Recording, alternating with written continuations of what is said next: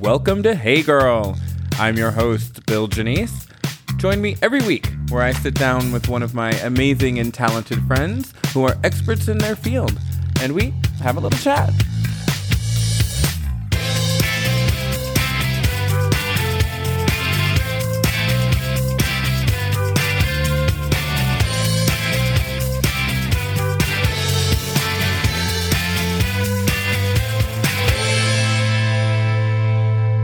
All right, welcome to this episode of Hey Girl. I'm your host, Bill Janice. I am very happy to be joined today with a very fabulous friend. He is a performing artist, a designer, a hairstylist, an entrepreneur. You name it, he does it. Pretty much. This is Alexander Stabler. Hey, girl. Hey, girl. How are you? I'm really good. I'm excited to be here. Excited to have you. Welcome to the Hey Girl Penthouse. Thank you. I'm really impressed with the whole setup, even my pink mic. And the Hey Girl swag here on my microphone, too. It's very cool. Oh, well, thank you, honey. Well, it was funny. Those are fairly new. And I was actually considering I looked online. I couldn't find any glitter covers. Just to make it even more hey girlish, of course. You know. I was gonna put my own pink glitter on that pink foam there, but then there was a part of me that thought maybe the glitter specks might fall into the actual microphone, and it could. You never know. I don't know. I don't have a sound. I haven't. The show hasn't grown enough to have a sound engineer, so I'm kind of doing it all myself. So its own glitter yet. But one can dream. One can dream. That'll be the day when I feel like I've made it. Is that when I have a glitter department? Yes, at the Hey Girl, and podcast. Everyone that comes by leaves with some glitter on them, and you're like, "Hey, were you a Hey Girl?" I wasn't a Hey Girl. I can tell. I love that. Yes. Oh man, I'm totally taking that idea. It's Trust yours. me. Okay, don't worry. You're gonna leave today with some glitter. Don't worry. Fantastic. Because I have some. I know you do. Oh my gosh, I love you. All right, so why don't we just dive right in here? So, if you don't mind, obviously you and I have been friends for a while, so I know about you. But yes. I want you to, if you could just give us kind of a backstory on you, like give the audience a backstory on, what brought you to Vegas, your first show here, how, why. Obviously you came to Vegas as a performer, and that has grown into other industries. So if you wanted to elaborate a little bit on just what brought you here. Sure. It's so many things, I feel like, in a way. I never, ever saw myself living in Vegas, and it was not a place I sought out to pursue. I was, an LA kid. I was a ballet dancer, joined a company right out of high school, and that was sort of the career path I was on. While I was in LA, I started training with some circus performers and started doing some aerial stuff. And I was actually... which was common in Los Angeles, is usually when you're a dancer and you're in between gigs, you're a go-go dancer. And so throughout West Hollywood, you dance at all the clubs. And it was interesting, too, because there's a different kind of market, for men to go-go dance, it was very different. Women go-go danced at all the shishi hot clubs. You couldn't touch them, and they got paid a lot of money. Yeah. We got paid nothing. And had to show everything. Exactly. Not everything. Not everything. There were some nights. Vulgar. They did have some nights where they would have like a midnight strip down, and I'd always hide in the back. And the promoter would be like, "Alex, come to the stage," and I'm like, "No, sorry, I'm busy." What club was that? That was at Here Bar, if you remember. Oh, I remember Here place. in West Hollywood. Yeah. Paul Nichols was always like, "Alex, can you come out for the strip down?" And I was like, "No." But I took it very professionally, and I treated every even go-go dance as an opportunity to be seen.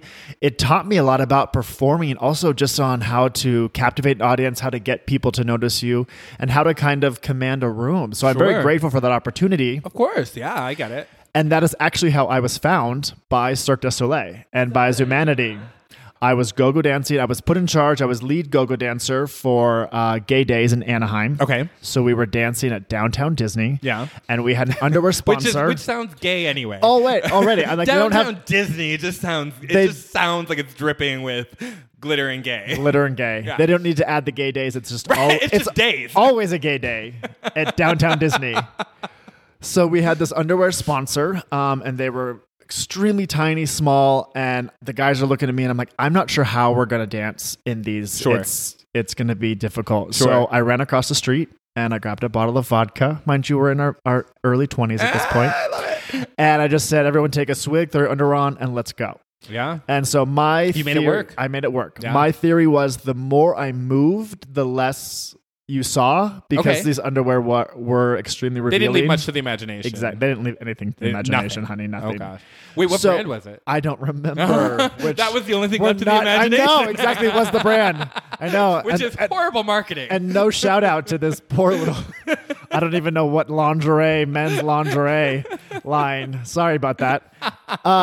So I was tumbling and dancing and contorting and just really kind of living my best life. And I didn't know that some casting reps for Zumanity were there because they were doing a promotion for the show as well.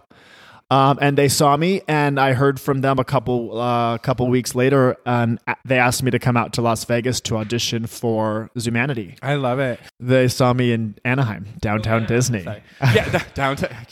Downtown. It's not even Orlando. Honey. It wasn't even the D. Deep in the double D. The double D. Like not even in Orlando. This is not Epcot. So this is Anaheim. They just. How did they get, like, I'm going to get real specific. How did they get a hold of you? How did they get your contact information? You know what? Looking back, I don't know. I have an awful memory. She's just so famous, honey. She was just so famous. People were like, "Ooh, that's Alexander Stabler, honey." Like they had to look her up on social media. I'm trying. I think there's two events that happened. I had auditioned for Zumanity. Mm-hmm. And not for Zumanity, I'm sorry. I auditioned for Cirque du Soleil with my partner, Emily. Sure. And we did like the full 3-day thing. I don't remember if that audition happened before or after, but I just know that after they saw me in downtown Disney is when they got a hold of me. Sure. Because I didn't even have, I had an agent. That's another thing too. I had an agent in Los Angeles, but all the jobs that I found were on your own. Were on my own. And I'm not knocking agents. They're great. They're necessary. Yeah. But I just was such a go-getter that I was like, "Hi, I'm Alex." And they're like, "Oh, do you have representation?" I'm like, "Yes, me. I'm representing myself. Hello." So, so they got in touch with me and I came out to Las Vegas and I auditioned for the show. And it went really well. And I actually was funny because I didn't hear from them for, I want to say like a month or more. And I just kind of let it go. And it was a dream. Obviously it's Cirque du Soleil. We all know of it. And I think a lot of performers dream about working with them. And they just out of the blue one day, they're like, "We'd love to cast you as an on-call for Zumanity." Perfect. And so originally I was working the nightclub scene in Los Angeles. Sure. Again, because I wanted to give more of my dancer friends a safe place to go dance, a place and to earn additional income. Yes. Absolutely. And so I became the entertainment director for the Abbey. That's right. And we had the highest paying base rate for males. Wonderful. I hired... This is with Axel Entertainment, your company. Yep. And I hired most people that were trained dancers, but it was a place that dancers could go and be seen and perform and have it not be...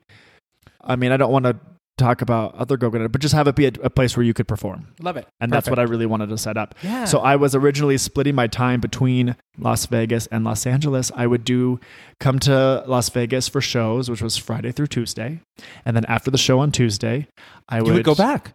Oh my gosh, I didn't know that. Like for 6 months, I would drive back and forth. Wow. I cut that drive down almost 3 hours. I'm sure. It was insane. And this was because going back to your original question, I didn't want to live in Las Vegas. It just wasn't, I wanted to be in LA. That's where things happened. And I didn't, and I just kept going back and forth. You kept resisting, but Vegas kept pulling you in. Yeah. It did. And I'm so glad that it did. I'm so grateful. I think one thing that's amazing about Las Vegas, and especially, again, 2020 is such an unpredictable year and we'll see where entertainment finds itself. But back then, it was the one place, when I was a dancer for Zumanity and then on to Le Rêve, I was just a professional dancer. Absolutely. And all of my friends, including myself, when I lived in LA, we were dancers and servers and Pilates instructors, and you had to do so much. You had just to do a lot. Stay Yeah, exactly. alive. And Las Vegas, you could make a living off of just performing, which was unique to this city for a long time. But who knows? Who knows what it'll be after this? Don't know what it will be after this. And that's I think what brought a lot of us to Vegas, because I was similar to you, and just in the aspect of I was very resistant to move here when my time to come here was. Are we that old now that we're referring to like the past as our time? I don't know. I don't know. No, I don't think we're old. I just meant like when it was during the time that I was deciding whether I wanted to live here or not. I guess you're not helping. I know. I don't know. Anyway, I was resistant to, and I felt like I came here to do a show, and I remember I felt like I had one foot in and one foot out the door the first year or two. too. So Me too. I get it. Yeah. And I think I tell that to a lot of people that come to Las Vegas. I'm like, give it a year. Give it a year or two. You'll be surprised and kind of amazed. And it was interesting because I would go to, later in my career, I would go to New York for Broadway Bears. Right. They would bring an aerialist team from Las Vegas. And we were the only ones who weren't New York based who would perform at Broadway Bears. I remember that. Yeah, you guys were great. Yeah, it was so much fun. Yeah. And there were a lot, you would meet some New York dancers who would be like, oh, you live in Vegas. Oh, totally. Yeah, they would. Completely. Absolutely. And you'd be like, but I just bought a new house and I have a new car. And I'm like, aren't you in a studio with like 4 of your friends? Yes. It's a different, we're very fortunate here. Right. And and the city itself has changed so much in the last 10 years. What do you think that is, really quick? I actually kind of want to touch on that because I experienced that as well. I had recently moved, as you know, I'd lived in New York when I was younger, as a dancer, but then just back in 2016, I moved back there for a couple years.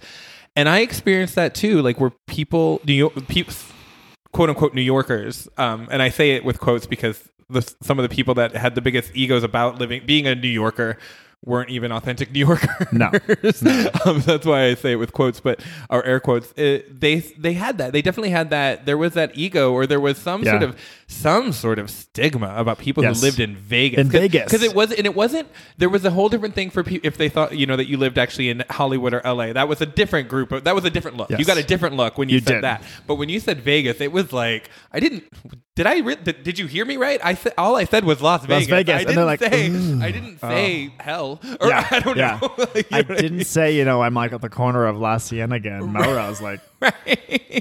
I didn't say halfway house. Yeah, or I don't street even know. Corner. But there was, and I didn't get it for a long time. I thought it was, I did think it was interesting that they don't respect Las Vegas. And I guess I guess I'll just say it that way. They don't respect it, but it might be out of just being unaware. It might. I think it's a lack of experience. I think we all. We're all so quick to judge, just as people. That I think when you hear of a place, if somebody says Illinois, you're like, ugh, and it's like, well, have you been to Illinois? It's like, no. So you don't really get to say. I love Chicago though. And yes, and so I think. And sorry for anyone from Illinois. That's just the first state that popped into my head. I don't know. I grew up actually in Southeast Asia, so I missed the whole California geography thing. Sure. So pretty much I just know New York, Nevada, California, Oregon, and Arizona. Everything else is kind of a blur. Mm-hmm.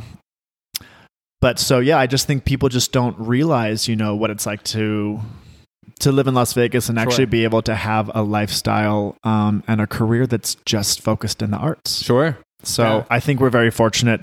I hope it comes back. I am scared. I don't know what the future will hold. I think the arts is so resilient that this is going to be sort of like a phoenix from the ashes kind of thing. Sure. Because the entertainment industry has crashed and burned, and we really don't know what's going to happen to it. I actually was participating in the event that they did, the entertainment community, just bringing awareness to what's happening to this industry that people just don't realize or recognize. So it's been really difficult. Yeah. No, I trust me, I get it. There's a lot of unclarity right now, obviously. So since we're kind of already there. I was just thinking too, I was like, wow, we went deep all of a sudden. Right. Hold on. We can circle back to that. For sure. So, okay, just to recap, you came here to do, obviously, Zumanity, which is an amazing show. Amazing show. One of my favorite shows, and I'm not just saying that because you're sitting here. And how long did you do that show? I have a terrible memory. I don't know why. I love people that are like, oh, in 1993 I was here. I was like, ooh, I don't know. I believe I was with Zumanity just a little over 2 years. Okay. Yeah. And then Le Rev for the past 8 years. Yeah, the past 8 years. I joined in 2013. So I love it. So I need you to tell me before we get to the nitty gritty. Yeah, before we get to the nitty gritty or the sad stuff about the show. Tell me about the love for that show. Because I have to tell you, and again, I swear I'm not trying to flatter you. Le Rev flatter away. 100. Le Rev was 100% hands down, and anybody who knows me, like any close friend of mine, knows that I have said many times, Le Rev is my hands down favorite show in Las Vegas. So I, of course, love it, but I want to know why you love it. So again, I think like you too, I think pretty much anybody that experienced Le Rêve, you just go and you just kind of leave in awe and kind of in shock. Like, what did I just see and why do I feel so... Right, but in a good way. Yeah. Why do I feel so powerful about, about what I just kind of experienced? It was like an experience. And the first time I saw Le Rêve was probably 12 or 15 years ago. Again, totally have no idea the concept of time. But I remember it might have been 5 days ago. It could have been. It was last week. I just remember being obsessed. I think it was the best word for it, because I just saw a show and I saw things that I had never seen before. Yeah, and I think we've all, being entertainers and being dancers, we've seen a lot of stuff. So it takes we're not easily impressed. No, we're not. Which is great. Yes. That is a show that I can honestly say left a lasting impression on people that aren't easily impressed. That's such a cool thing to say. Thank you. Yeah, we're going to need to write that down. Honey, we can write it down. Don't worry. Because I think that's a beautiful thing to say, and I think a lot of the other performers and artists would love to hear something like that. Well, quote me. You can quote me on that. I remember I remember when the show opened. I was already living here. You moved here a little bit after me. And I remember, just the excitement of it. And, I probably saw it 7 or 8 times over the course of its run. Granted, I had moved in and out of Las Vegas a couple times too. So if I had lived here the full time it was running, I'm sure I would have seen it more. Yes. But, just to see the evolution of it, the growth of it, and the creative growth of it as well. But, even in the beginning, it was something that we had never seen. And it was, especially in a city like Las Vegas, that is constantly pushing not just the creative boundaries, but it's also pushing the actual technical boundaries. Like, we are in a city, as opposed to maybe, and not knocking, New York or LA or Chicago or any other major city that has live entertainment. We are just blessed with an abundance of space, talent, and technology. Seriously. If you think about that's one thing also I've grown to really love about Las Vegas. A lot of people travel all over the world. They go to LA to experience LA. Right. They go to New York to experience New York. People come to Las Vegas for literally one strip of road. Absolutely. So you have millions of people from all over the world crammed into this, 1 or 2 mile strip of street. And it's just such a cool mixture of culture and people and everything. And then on that street, you have like 20 plus shows. It's just insane. And some of them are, Ka has that stage. Yeah. Everything has so many unbelievable, technical, incredible elements feats to it. Well, and that's totally true. And I think that's what's fascinating about one of the things, that's fascinating about Las Vegas, as far as Las Vegas entertainment, is that we are lucky enough that we live in a city that, when there is a new show coming, there's a theater built for that show. Like, so the show, the stage, the everything, the technical elements, the lighting, the space, the design, is everything is built to meet the needs specific to that show. Whereas opposed to when you go to some of the other cities, like New York or Chicago, where there's live entertainment, not knocking them, it's just different. They're bringing in new shows all the time to theaters that were already built. Right. And yes, of course, there's other benefits to that, because you have history and culture there, that you could argue. I'm just saying that we have the ability here and have utilized it to have shows that are visually stunning, because the stage and the arenas were built specifically for the needs of that vision. They're custom. Yeah, custom. Thank you. Custom theaters. Let me go on that whole thing. The whole time in my head, and I was like, she's trying to say custom. I think I'll tell her. I'm glad you did, but I still think I said it pretty well. You did. I think the way that you said it was much more artistic. But I agree. We do have something. That's amazing that we have that ability, and I think that's why the shows are so phenomenal here. And it's and that's why it's so hard right now. Shows are such a staple of Las Vegas. Totally, what Las Vegas is. Well, the two industries that I think were hit hardest by the pandemic globally. Obviously, we can argue that almost every professional industry has been affected. Correct. I'm not debating that, but I think the two industries, not just in Las Vegas, but everywhere, that have been hit the hardest are entertainment and hospitality. We live in a city that thrives almost 100% on hospitality and entertainment. Literally, you're so right. You're so right. So we're sitting here trying to figure out what's next. Yeah, and everybody is. And like I said, I hope, because I think, the entertainment community and the hospitality community are very resilient, that I think something incredible is going to come. it just is really sad where we're at right now, and I hope that we in a couple of years look back and go, wow, that was so hard, but look what we got from it. It's going to be amazing to see the community evolve. Totally. No, I agree with that. I definitely come from the school of thought that, there is definitely a light at the end of this tunnel as well. It's really far away right now. It's super faint. It is kind of far. I mean, yes, I'm not going to lie. It doesn't look like but it's there. It's there. It's there. And it is. And I don't have the answer, neither do you, But I think what's, something that we had talked about before we turned our mics on was in our pre-interview, when we were like, shoot, we actually should be recording this. Is that I need to just start recording, because this has happened to me a couple times. And maybe just don't tell them. Well, then tell them later. Rude, yeah. Is that, I don't know. Well, maybe. I mean, this has happened to me a couple times where like I've whoever's come in for the interview, we start talking just casually, and then I realize that we should be recording. We should totally be flowing, and I feel like I should just hit record the minute people walk through the door and just go for it. It might not be a bad idea. It's just a lot of editing. A little there. B-roll. That's true. Editing is hard. I don't want to edit that much at the end. No, I can imagine. So anyway, I think what were you gonna say? We were just saying that trying to recreate a moment that we didn't record. Pretty much. But we're actors, so we can do that. We can do it. We can totally do that. And you'll never know. You'll never know. Ready? It's natural. Go. So I think what's really... And action. 5, 6, 7, 8. I think what's really amazing is that, COVID has forced us to do the things that we wanted or always had intentions of doing, but never had the time for. Sure. And I think those things are actually deep rooted in passion. Absolutely. We have those things on the back burner because it's like, gosh, I really love to do that. When I get more time, I'll do more of that. Sure. And now all we have is time. So now we're being forced in sort of a weird way to do the things we really love, or even just really evaluate what we love. Absolutely. And put our energy, because things are so kind of up in the air. You feel like you want to put yourself into something that's meaningful.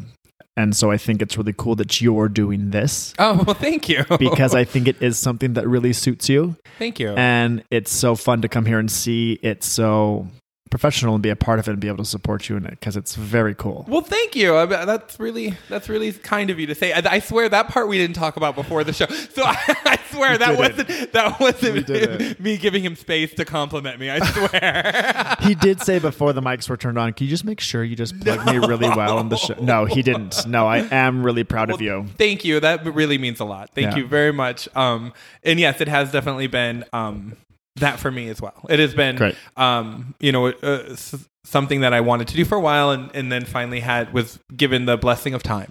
But it is one of those things, and that's I think what's important to remember as well, not to get too spiritual or too deep here, but I do think it's important to remember, of course there is a lot of hardships going on with everybody, and everybody has a different story and a different situation, and it's potentially been affected in a different way by this. And I think, kind of how we were saying, for me, even though we don't have the answer, or that light looks really far away at the end of this figurative tunnel, is that the only two options we have right now are to either sit back and get mad and frustrated and why is this happening and mad at the world, yada, yada, yada, or believe that we will come through it. Evolve. I think the only option is to evolve. To figure out how to make and adapt. Evolve and adapt. We're going to keep trying to one up each other on verbiage here. Okay.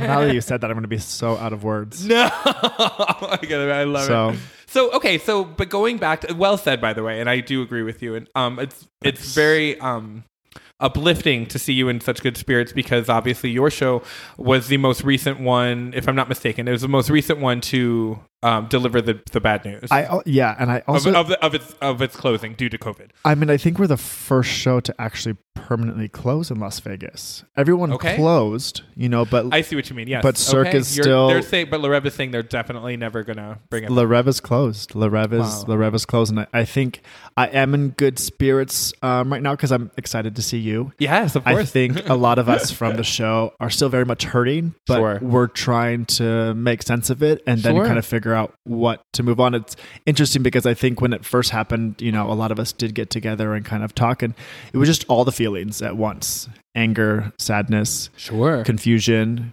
gratitude. Yeah. I mean, looking back, obviously I am so grateful and proud that I was able to be a part of that show for so long. Sure. And obviously and understandably devastated that it is now closed. But again, that anger only lasts so long before you realize that before it turns into healing. And the people that, that you met that are still in your lives, we always say, like we were saying, Le Rêve might be done, but the Le Rêve family is forever. I love that. Yeah. I love that. So we just all still have each other. And I think we're doing our best just to process the loss and find the best way to move on. Yeah, that makes sense, of course. And it's good. It's inspiring to see you in such good spirits, obviously, because that is, I am very sorry to hear that, of course. You. And, as I've mentioned, I was a huge fan of the show, and you were amazing in the show, as I've told you many times offline. Thank you. You can keep telling me, though. Don't worry, I will. I don't get sick of it. I appreciate it. No, it was an amazing time in my life. And, we did mention also before, too, that when you are a performer, it isn't just a job. It is, you put so much of your heart and soul into the character you play, or, the apparatus that you work on. Everything that you do, you put so much heart and soul into it. So when something like that ends, it is really devastating. I can completely understand and empathize with that. Because I know we talked a little bit offline, but you're 100% right. And I think and I don't mean to say anything negative about anyone in different industries, but I do think that we are a unique industry or a unique breed as performing artists, and even as artists in general. To your point, it's not work; it is a part of you. That we have brilliantly translated into income and work. You know what I mean? But giving us some credit there. Thank you. But because I just know for myself, when I was in obviously a different situation. There wasn't a global pandemic going on, but at one point in my personal performing journey, there came a time that it was very clear to me that it was time it was probably time to step away, and try to pursue something else. And I remember feeling pretty devastated about that because it was almost like I don't know if I want to say it this way, but I'll just say it, almost like an identity crisis type moment. Yeah. I think a lot of us are. I think a lot of people in the entertainment industry are feeling that identity crisis because our job is so much a part of who we are. Absolutely. It really is. It wasn't, you didn't punch a clock, you didn't sit at a desk. No. And you didn't, I'm not knocking those careers or those jobs, so to speak. I'm just saying this wasn't a job. No. This was your life. And I think it was an extension of who you are. For sure. Because I think you put so much, because it's your character, it's your act, it's all those things. So you put a piece of your own heart and soul into that you put your own stank on it. You have to. You have to. You put that glitter on it and you make it yours. Yes, honey, glitter. So, yeah. Well, so you it is did. Different. You owned that stage. Thank you. You made it yours. Can you tell me any really fun stories about like that? Like, oh my gosh, I'm sure you have a million. Oh, a million. But you got to give me some fun tea about backstage at Le Rêve. Oh, backstage at Le Rêve is just hysterical. So I'd probably say the two of my favorite memories. One was that I love scaring people, and I really had. And honestly, I wasn't the only one. Everybody at Le Rêve loved to just scare each other so much. And I, for some reason, had this really perfect knack, unintentional, of scaring my favorite. Well, the synchro girls, you scare them and they scream and it's amazing. And the same with Val, one of our ballroom dancers. They were the best to scare because it was so over the top. But I'd always do it when it was really quiet on stage. What did you do? Scare them. No, but what? How? In what way? We had a lot of. There was a lot of different. There's a lot of doors at Le Rêve backstage. So I would always just hide behind or like lay on. Oh, I got you. Right behind a door. And but you mean? I thought you meant you would do it on stage, like discreetly, like. No, I would. But you meant when it was quiet on stage, just in the show, but you guys were backstage. So the show is occurring on stage, and it's this like deep, now I'm starting to get the full picture. Moment, and I'm backstage going, "Roar!" And some girls going, "Ah!" And there was a time when they were like, "Yeah, we heard you," like out on stage. Yeah, and I was like, "Wow, okay, so I need to reel that in a little bit." But that was really fun. We had a lot of fun, scaring each other on stage. The other was a recent memory or a recent occurrence. It was just last year. Las Vegas had a rather substantial earthquake. If you remember this? I do remember. Oh my gosh, I remember. So was it? I can't remember the time of day though. Was it during a show? It was during a show. So there was an earthquake, and Ashley was playing the Dreamer in the show, and I was playing the True Love. And she's so gorgeous. She's beautiful. And it was the end of the show where I proposed with the rose, and we have this beautiful moment. And we finally, come together. Sure. And we're up on this platform, which is raised. I've flown in on a bench, and now we're on As you do. As I do. Like a typical day in the office. Yes, just flying in on benches. in on a bench with a rose. I do.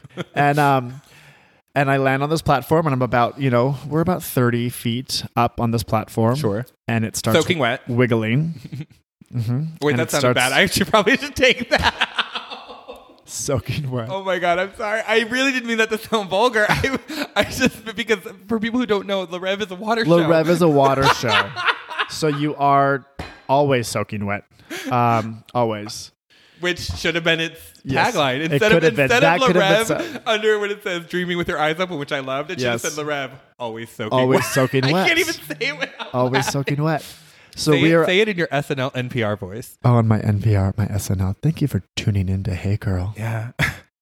We're always soaking wet. Soaking wet. At Le Rêve. How wet? Soaking Okay, we got... soaking wet. I love it. Okay. So we're soaking wet. I'm going to let you finish your story on now. the top of a platform about 30 feet up, and it starts shaking.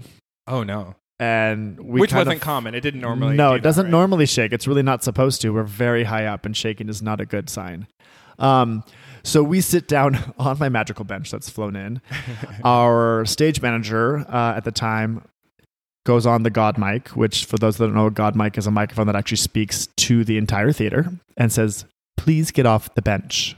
And we're like, "Oh." Ooh. So we stand up. It starts shaking, and then he says, "We're bringing you in." And so at this point. But this is during the show with a live audience? This is live audience during the show. A second earthquake hits, and people are now running out of the theater. Like audience members are panicking. Yes. And then that just becomes contagious, like quicker than dominoes. It's just like everyone was like, well, because they're looking around and trying to see who's reacting how and what's happening. Yeah. So. And you're like, I'm not done performing. No. Well. I was. At this point, I was like... You were like, so I didn't care if there was an earthquake. We need to get out of here. And we need to get down. But my best friend, Ashley Bratter, continues on acting. She does not break character. I love it. She is totally on that platform, and the platform's lowering into the water. And she's just going, dreaming. Ooh, oh, the water. And I'm like, no, there is an earthquake. We need to go. Come on. We got to go. But that still stands as one of my favorite memories because she would not break. She stayed full character. People are running, they're screaming, and she is just living her best life. I really love that story. I'm glad you told it because she is very committed. Very committed. Even during a natural disaster. Yeah, during a natural disaster, she was not going to break character, honey. Full character. Honey, I am not mad at you for that. No. Go, girl. Yeah, she went, girl. We went. So, all right. Yeah. Le Rêve, always soaking wet. Le Rêve, always soaking wet. They really missed an opportunity there. They really did. Now that I have so much experience in brand marketing, right? Maybe the Win will bring me on for their next maybe show. We can reopen it. Listen, it's time. I think that was another the reimagining or the reimagined of the reimagined of the reimagined. Yeah, the reboot. The reboot reimagined. That was one thing that I thought was kind of funny. When Le Rêve did close, it was very devastating for the whole community. I think a lot of people looked to Le Rêve to kind of, sort of lead the way sometimes as far as what was going to happen. And so there was a big outcry from performers and artists and other shows, which we were so grateful for, and we were feeling it too. And one of the girls, Amber, from our show, posted, "Hey, so everyone seems really upset about this. Can we just take it back?" Ooh. And I was like, "Yes, that's so sweet." Put it in perspective. Yeah, because there was a big, outpouring of support for all of us when that rightfully so. happened. Well, I'm glad that you were able to also experience that love and that support. Yeah. That, and that's the thing too, as performers, sometimes maybe the general audience or public doesn't realize how reassuring that can be. So if you're ever, please don't ever hesitate to tell somebody that you appreciated their work, because please. I mean, right now we need to uplift each other. Yes, we do. We definitely need to support, and we definitely need to uplift each other. And I think it is different too in Las Vegas because, other places like New York and LA, and again, not saying anything bad about them, But your times with certain opportunities, whether it be a show or a music video, are brief. Are always they're limited. Yes, they're brief. Absolutely. You know, a Broadway run could be a couple a year at most, right. maybe at most, two. Sometimes, yeah. You don't know, or a touring contract, 16 months. But for a lot of us at Le Rêve, I was there 8 years. Some people had been there since the beginning, so that's 16 years at a show of their life with, the same people and your dressing room and your friends, and so it really is a family. I love it. Honestly, heartfelt, love and support to everybody that was ever a part of that show. Thank you. Because it really was quite breathtaking. Thank you. That means a lot. Oh, of course. So, moving on. Sure. So, listen. Yes. All right. So, let's start unpacking the rest of you.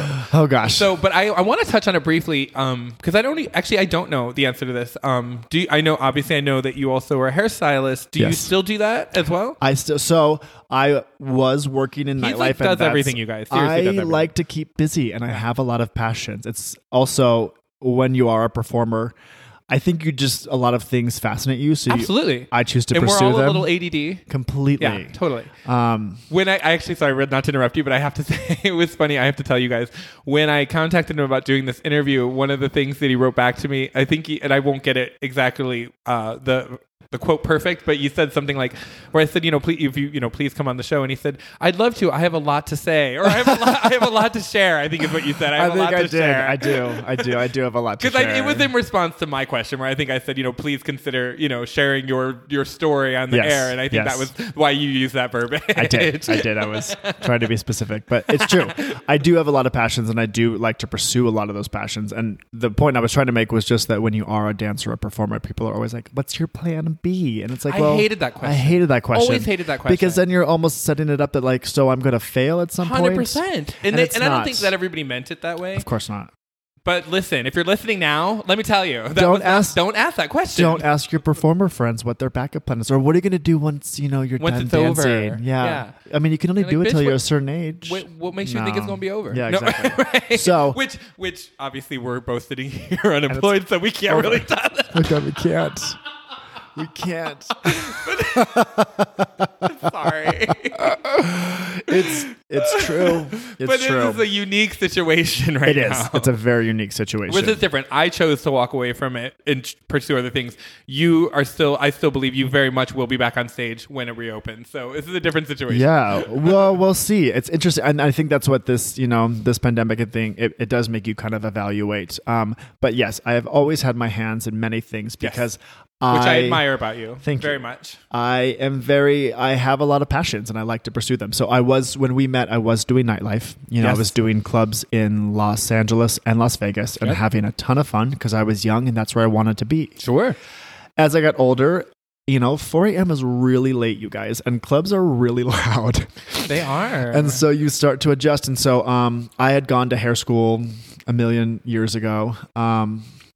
While living in Boise, I heard an ad on a radio for a Paul Mitchell hair school, and I'm like, that sounds like fun. You went to the Paul Mitchell Academy. I did. It was in a Walmart parking lot.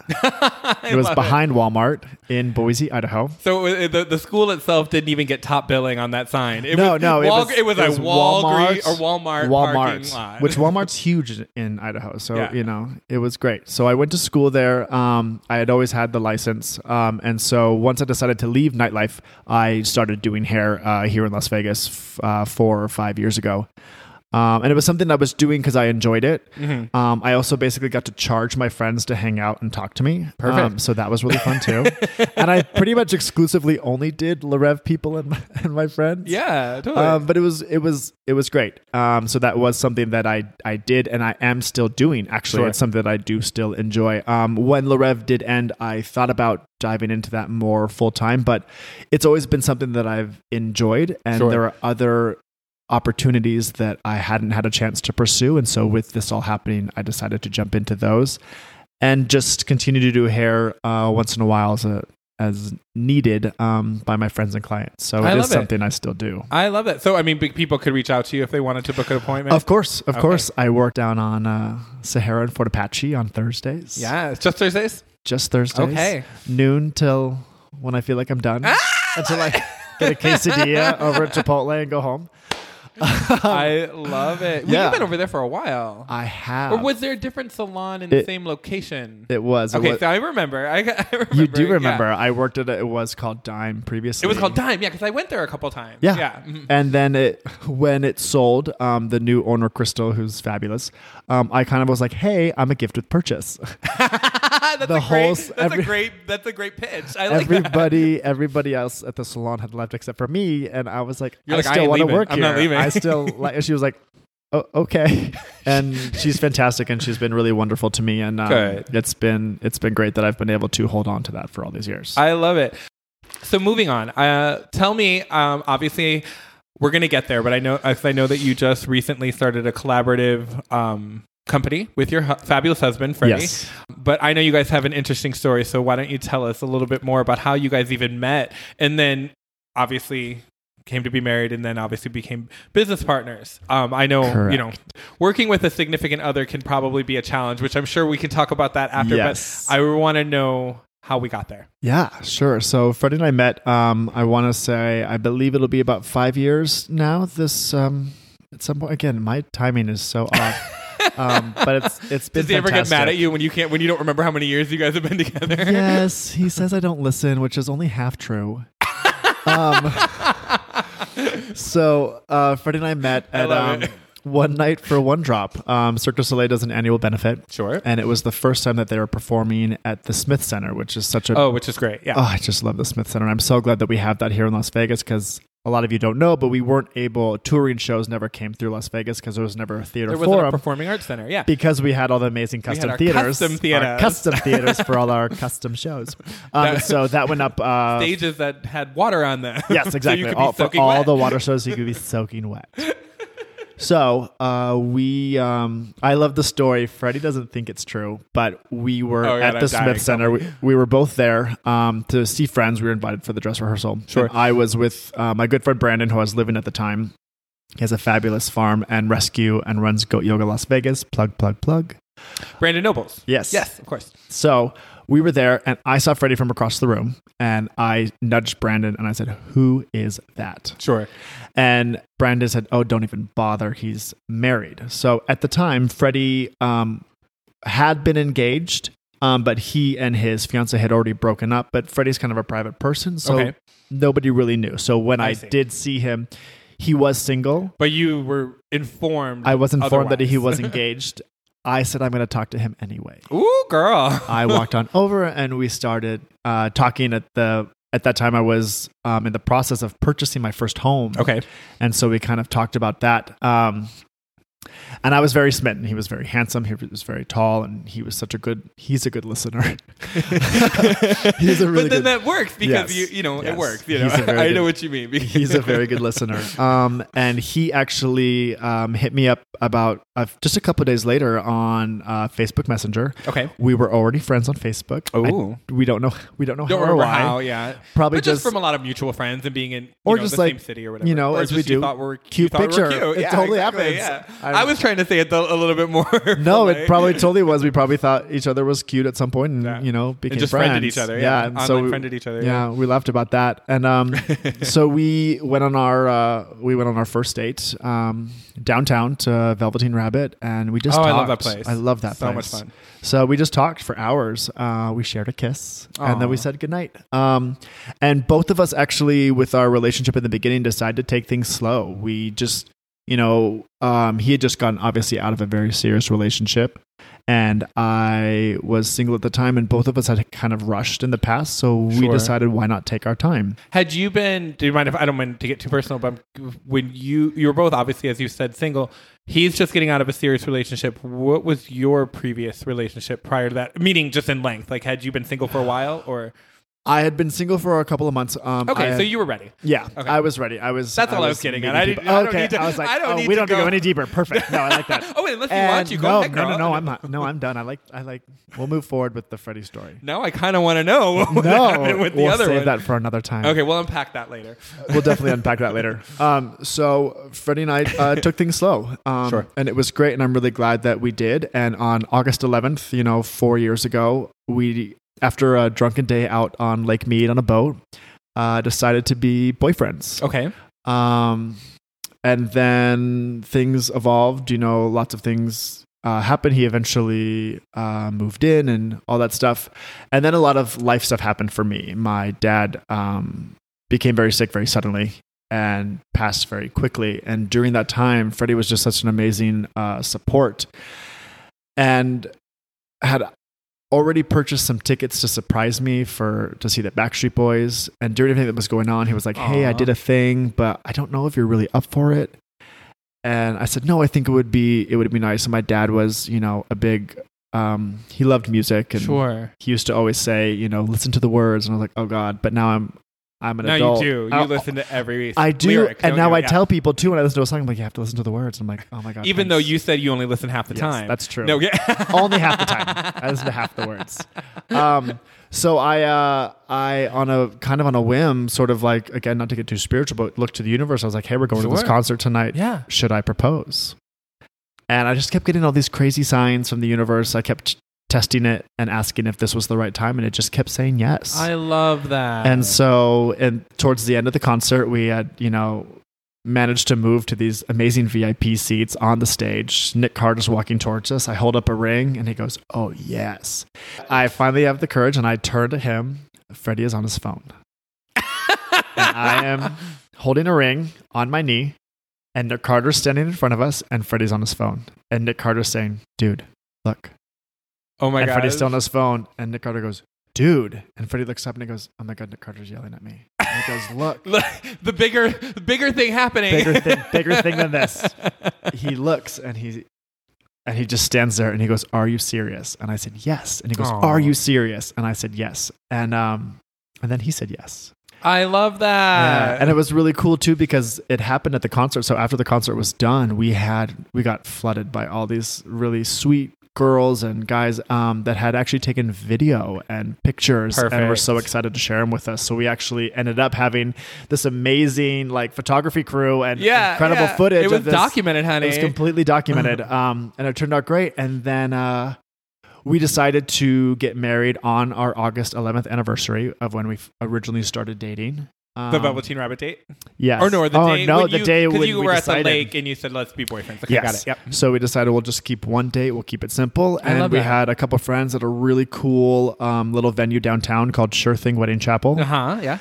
And followed by dinner at Pamplemousse, that's right by our house on Sahara. And it was just a really beautiful, amazing event. And now we're here living this life, and COVID hit, and I think that's a big challenge for a lot of relationships, you know, because, I've always been a big believer in a relationship that I am me and you are you. Sure. And we support each other. Yeah. I don't really believe this. We complete each other. 100%. I agree with that. Yes. I do like to be an independent I was a individual. Whole person before I met you. Yeah. And now we get to support each other in our wholeness, which sounds dirty when you say wholeness.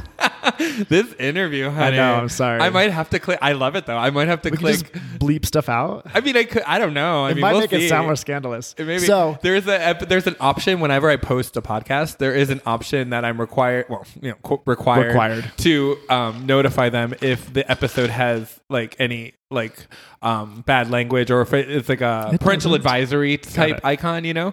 I wonder if I'll have to hit that for the first. No, we're just heavily suggesting. I'm kidding. I'm totally kidding. So I think I think COVID and I think the pandemic has been a real challenge for a lot of relationships, because your life and your routine is your individuality. Absolutely. You go to the gym, you do that place for lunch, you go to work, you see your friends, and when all that's gone, it's just the two of you. Sure. And in the beginning of the pandemic, it literally is just the two of you. Sure. And we had to embrace that. And it was our first year of marriage. We'd only been married 6 months. Oh, wow. So we're wow, this is really intense. And the first 2 weeks were rough, because it was like, how do we, I need to do and be me, and you need to do you and be you. Yeah. But we have to, we haven't been around, every day in, day out for so long. And we made it through. We obviously had our moments, and there were sometimes the moment that Freddie always likes to talk about. We don't fight. We just bicker like old people. It's really funny. And we had been bickering, I want to say all day. And we had gone to Costco, and I think we had an argument in Costco, which we never bicker in public. And what was the argument about in Costco? I'm just curious. I'm just curious. Please tell me it was about something dumb. I probably wasn't listening. So we get home, and honestly, we're I love it. on either side of the kitchen island, and I think at this point we might be yelling, which we don't do that either. Well, yeah, neither of you strike me as yellers. Not so to speak. necessarily. Again, I know no. I'm not there when nobody else is there, but just your knowing your personality, you're not people that yell typically. One of the things that I love about Freddie is that we have amazing communication, which I think is so important for relationships. And so we don't usually get to that point. And we had gotten to this point early on in COVID where we're bickering and we're yelling. I'm like, oh my God, we just got married. What is going to happen? And then we look at each other and we just both burst out laughing. Aww. And I was like, okay, we're going to be fine. You're going to be fine. That's cute. Yeah.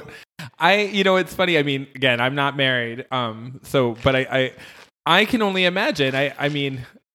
I really value my alone time throughout the day. So even when I'm with, even if I were with somebody, I would imagine I would feel the same way. I value the time together, but I value the time apart. So I can only imagine, because I'm not firsthand experiencing it right now, that was a new challenge. Yes. You know what I mean? And for a lot of people. We found that the solution to it was to create that alone time. Okay. We have, a house where he can go in the office, I okay. in the living room, and we could have, because we found that was true, we still needed our alone time. Yeah, totally. We didn't need to be around each other all the time. And, sure. And we found times to walk the dogs or do things separately. See, I'm like at that point though. I think I've personally gone so far to the other extreme where I don't even want anything else living in here. That basil plant is lucky that it's still alive. Like, no pets, no plants, nothing, no people. This is my penthouse. Yes. I feel like if when the day comes that I get married, I'll have to have a similar situation where I have my own side of the house. Yeah, you will. And everyone does what works for them, but I do think there's an importance to keeping the individuality. Your individuality, your identity. And your space. I said to my best friend Kristen the other day, just side story, somehow the subject of marriage and relationships had come up, and she mentioned something to me about my personal life, and I had said, I remember saying to her, I think, at the age I'm at now, like now that I haven't been in a relationship with anybody that I would ever consider getting married lately, and I said, now that just because I'm at a point where I feel like I've grown so much into myself, I feel like whenever that day comes, it's going to have to be a unique marriage. Like I need to be with somebody that only wants to be married 4 days a week. You're going to do the Sex and the City thing where it's like you've got your own apartment somewhere else and you just do something. Yeah. Listen, I think we could keep this penthouse because this is very sustainable. Totally. And then, we'll have a house together, and then we could just alternate who gets to spend 2 or 3 days here. Exactly. And this could be your little escape. That's my little escape. I like it. So I'm just letting you all know. No. That's what he's looking for. If anyone out there is looking for the same thing, it's, hey, girl. If you're looking for minor commitment and lots of fun. A loose commitment and lots of fun. Oh, that's a great. I need that on a t-shirt. Okay. Loose commitment. Loose commitment. Okay, wait. That sounds really bad, but it does sound bad. It's bad, but it's in great. a good way. Yeah. Yeah. In a really great way. Loose commitment and a lot of fun. I like anyway, it. So go ahead. How did obviously marriage life? First year of marriage, dealing with the challenges of COVID. Yeah. So you figured, why not throw another log on the fire and go into business together as well? So a thing again that Freddie and I both share is that we are both very creative people. Freddie has a history in the hospitality industry. Thank you. I was like, God, words are hard lately. Have you noticed that? I think we're doing good. Okay. We're helping each other. We're doing good helping on each words. other. That's right. Yeah. I helped you with custom. This you is a helped me with reciprocal industry. situation. Yeah. I like it. Symbiotic relationship. Okay, let's stop one-upping each other. I'm kidding. Okay, I love it. I like that. I haven't used that word in a long time. I haven't either, and it's like the one thing I remember from biology. I'm gonna write that word down.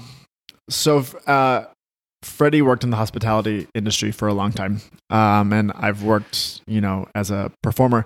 He's extremely creative, and as am I. And we've always had kind of a good time, like bouncing ideas back and forth, And even when it comes to decorating the house, we always seem to be on a similar page. Nice. And I've always had a passion for interior design. I never went to school for it, but it's always something that I've really enjoyed and just sort of done for myself or for my friends. I remember too, when I was a kid, my favorite thing to do, I lived in a house with, 4 siblings, my parents. There was a lot going on. And so there was, sometimes a lot of a mess. I liked to go into a room and clean it and redecorate it. And this is I have memories of being like 10 You can come over 12. here whenever you want. Just so you know, you have a standing invitation. If that's what you do for fun. Super calming for me. And I really like it. Even now, sometimes too, you know, Freddie will comment that I'm always kind of, you know, futzing around the house. And he's like, just sit down. I'm like, no, this makes me happy. Yeah. Just let me be happy. Let me be me. Let me be happy. You don't, he's like, but I feel like I have to do things. I'm like, you don't have to do anything. This is just what I like to do. So I've always enjoyed sort of putting things together. I've also really believed that I think it's unique. Our interior spaces, you know, really are the only places in the world that we actually can control. Yeah. And it's a reflection of ourselves and Absolutely. who we are. I agree with that. And I definitely think that our spaces affect us too. Mm-hmm. So it's always been a passion of mine to be a part of design and have that effect. You know, for me, it's, you know, sometimes when everything is kind of, especially like right now, crazy, you find a sense of control. Absolutely. You know, and I like, you know, my and salt. a sense of purpose. Yes. And a little bit of OCD kicks in. You know, I like my salt shaker here and my pepper here. And I like everything to be very specific, but it does create a sense of order for me. And so I've always really enjoyed, you know, bringing balance and design to interior spaces. Yeah. And Freddie's always really enjoyed working with, he just recently or last year graduated from UNLV with a degree in landscape architecture. So it works perfect. You complement each other completely. Perfectly, it sounds like, for this type of business. So talk to me about Frederick Alexander. So Frederick Alexander is a lifestyle design brand. Yes. Yeah, right. I love it. The website is so chic too, and Thank you. Honestly, it's so well done, you guys. You have. I'm gonna, of course, tag all of the information in the description of the episode, so don't worry. There will be a link.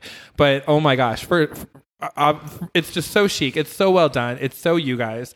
So bravo on that. And honestly, even the photos, like you said you didn't go to school for it, but you have such a natural talent. Thank you. For what you guys are doing. So I didn't mean to cut you off, but I wanted to give you that. I appreciate feedback. We worked really hard on that website, and our logo, Freddie actually designed. Oh, nice. And I think it's just really cool and chic and simple. It is. It very much is. Yeah. So our lifestyle design brand focuses on interior designs and then also organic designs. Mm-hmm. Freddie does some really cool handmade sculptures using air plants, cement, and copper wire. Oh, wow. Yeah. And then also utilizing plants and things like that within an interior and exterior space that are, you know, conscious of where they are and what they're, you know, supposed to be. We tend to force a lot of unnatural things. Sure. And so we really believe in finding and working with things that are sustainable and, you know, conscious for the environment. So we bring those together into our designs and curate a lot of that sort of thing. I love that. I mean, everything about it. Not only are they, gorgeous pieces, they're environmentally friendly. Yeah, we really try to focus. I think it's so important that we all focus on that. You know, we do 100%. Have an impact, and I think that we can have. It's not that hard to try and have a positive impact. You know, sure. So even just taking sustainability into account is a step in the right direction. Absolutely. You know? So we really try to do and focus on that for our designs, and then our retail space that we have online as well. These are all pieces that I've either personally found or curated for the website to kind of show our design and taste, so people understand our aesthetic, because it's pretty eclectic. You know, there's a lot of things that we do enjoy and like, but these are things, you know, being able to give them a new home or a new purpose as far as that goes. So tell me, okay, just to delve a little bit deeper into it, what is an ideal, I don't know if I want to say ideal, but what does an ideal client look like for you? I mean, like who do you see yourself servicing? You had to go there. You just can't. All these puns that are unintentional today. Episode. So, you know what I was trying to get at, though. Yes. Like who, you know. And I'm actually really glad that you brought that up, because there is something that I'm trying to promote with Frederick Alexander. Something that we are trying to promote is that I actually really want design to be accessible. Perfect. I think people are intimidated by interior design. I think that's why we're choosing to go with a lifestyle design brand. We want to feel accessible and approachable. You know, it isn't just for, sure, there are opportunities where you can work with somebody with a huge budget, but we hear a lot, once I have enough money or all this sort of stuff. And it's like, sure, that is something that interior design stands for, but there is an opportunity where you can make design reachable for everybody. And we will be coming out with a promo where I actually really enjoy working with people, their spaces, and the things they already have, and kind of reconfiguring that space to make it feel fresh and new, because a lot of people naturally gather things that they love and enjoy, but maybe don't know how to utilize them. Sure. Or how to arrange them. So I'm one of them. Yeah, see? And so I get it. We will be doing a, it's going to be launched on the website hopefully next week, but we're going to be doing free 30-minute consultations. Wow. Where we'll do a FaceTime huge. With you on the phone, and I will help you rearrange a room in your house using the furniture you already have. I love that. I love that idea. So I really do want people to feel like design is within reach. I don't want people to feel like they're intimidated by it. I love that. That's a really great point, and that's not something I typically hear designers say. Yeah. Because I do think that we naturally, the general consumer will naturally think of interior design as a luxury. And it is. And it is. Interior design but it doesn't is a mean luxury. It just doesn't mean it doesn't mean that it exclusive isn't. Yes. To a certain budget. I'm trying to have design be more inclusive. I like it. Because I think there's room for everybody. Interior design is a luxury, and it is something that that everyone deserves. Exactly. I love it. I didn't mean to cut you off. I was just feeling it. I was feeling. No, that's exactly what I was trying to vibe. say. You're just filling it in for me there. So that is how I feel, and that's something that we're trying to promote here with Frederick Alexander. We have things in our shop that are, I would consider, affordable. I think we're beginning to offer services that are affordable and for everyone. We're all spending so much time at home right now. Why not feel a little bit better about it? Absolutely. And why not let us help you in a way that is affordable to you? Regardless of your budget, let us into your home for 30 minutes and let me just help you refresh a space that you have so you feel a little bit better about your living situation.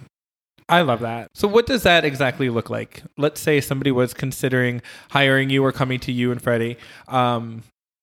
Is it something that they would potentially can tell you, I have this size of a budget and you can figure out how to make that work? Or do you have kind of standard rates that pretty much start at a certain level and go up from there? How do you typically work? So a little bit of all of that. Frederick Alexander, we believe that design is a curated balance between beauty and function. Ooh, I like that. So that's kind of our slogan. Yes. So we really try to work in a balance aspect. I think when people come to us, as I mentioned right now, we're doing the promotion. There's going to be 30 minutes of free consultation, which is huge, you guys. Yes. And if you want to continue with that service, we're going to have a listed hourly rate. Sure. Where it'll be a discounted price where we actually continue on into another room in your house. Okay. Or again, that service is specific to working with the things you already have. Okay. And then I can also give you a list of some potential things you could purchase to finish off the look. Sure. But it'll be an exclusive hourly rate that's discounted to work with what you already have so that people have access to a designer without having to feel like they need to purchase a bunch of new things or start over. Or pay huge commissions or anything exactly. like that. And then with other projects, if there is a budget in mind or something like that, then we work off a percentage based of the budget of the project. And like I said, we work with all kinds of budgets, small and large. And so we really try to work hard to be accessible for everyone and work within what people have available. Because we also know it's a difficult time right now. Sure. And I think the reason that we did start this company is because it's based in something that we love. So we actually love what we do too. Yeah, so we're not really just trying to, we are trying to make a living off of it, but we're also doing it because the passion love it. comes first. Exactly. The passion comes first. I love that.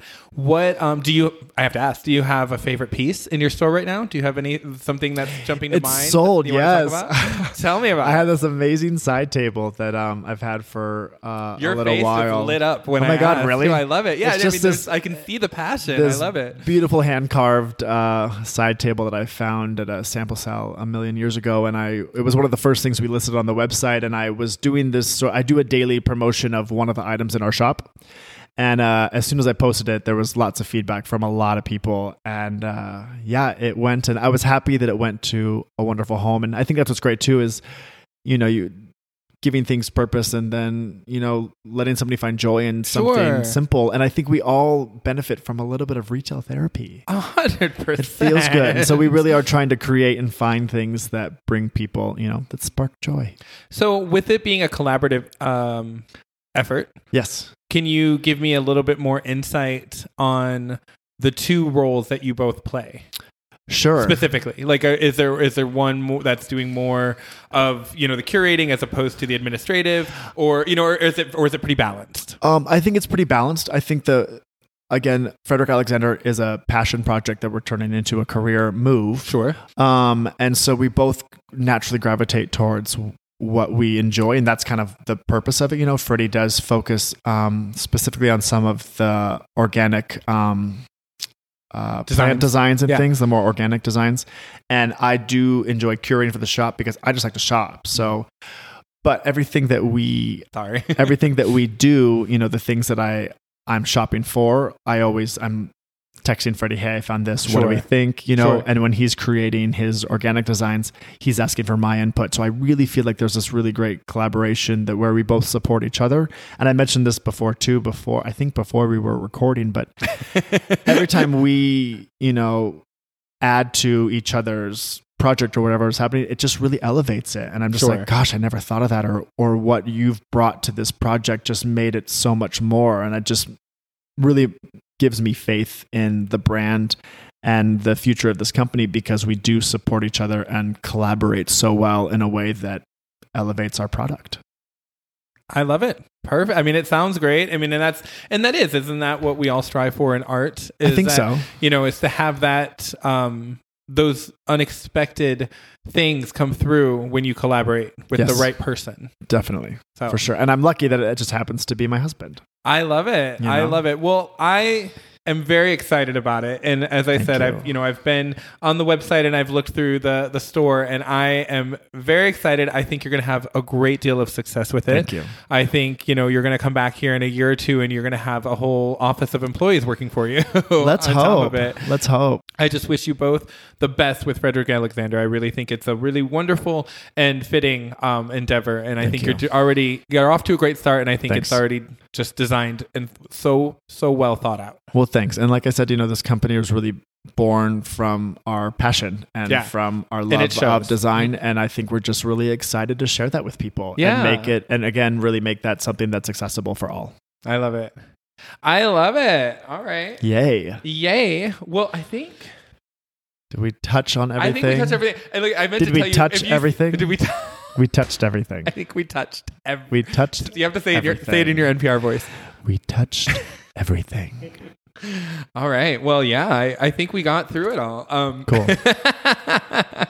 Well, thank you so much. Honestly, always a thrill to see you. Always so much fun. It's nice to see you too. I'm so glad that you're back here in Vegas with all of us. Thank you. Yes, I'm happy to be back. It's funny. I mean, sometimes we go. I think but I love that we go off script, off our template or script half the time because we're just excited. We totally were just excited to see each other and talk about literally everything. I told you guys. I'll just tell you guys a little bit of the behind the scenes. I usually send my guests an outline of what their episode is going to look like. Not necessarily with specific questions per se, but just an outline of what to expect. And I said to him too, and I was like, but I said I want it to feel like an organic conversation, not just basic question and answer. And I said, so don't be married to this template because I'm sure we're going to go off. I said, what did I write? I said something about if the conversation finds itself somewhere else, we'll go there. Yeah, we'll go there, which we did. We did. And I think it was great too because before we even started recording, we were talking about this like, we should be recording this. Yeah, we need to start recording now. I'm going to start doing that.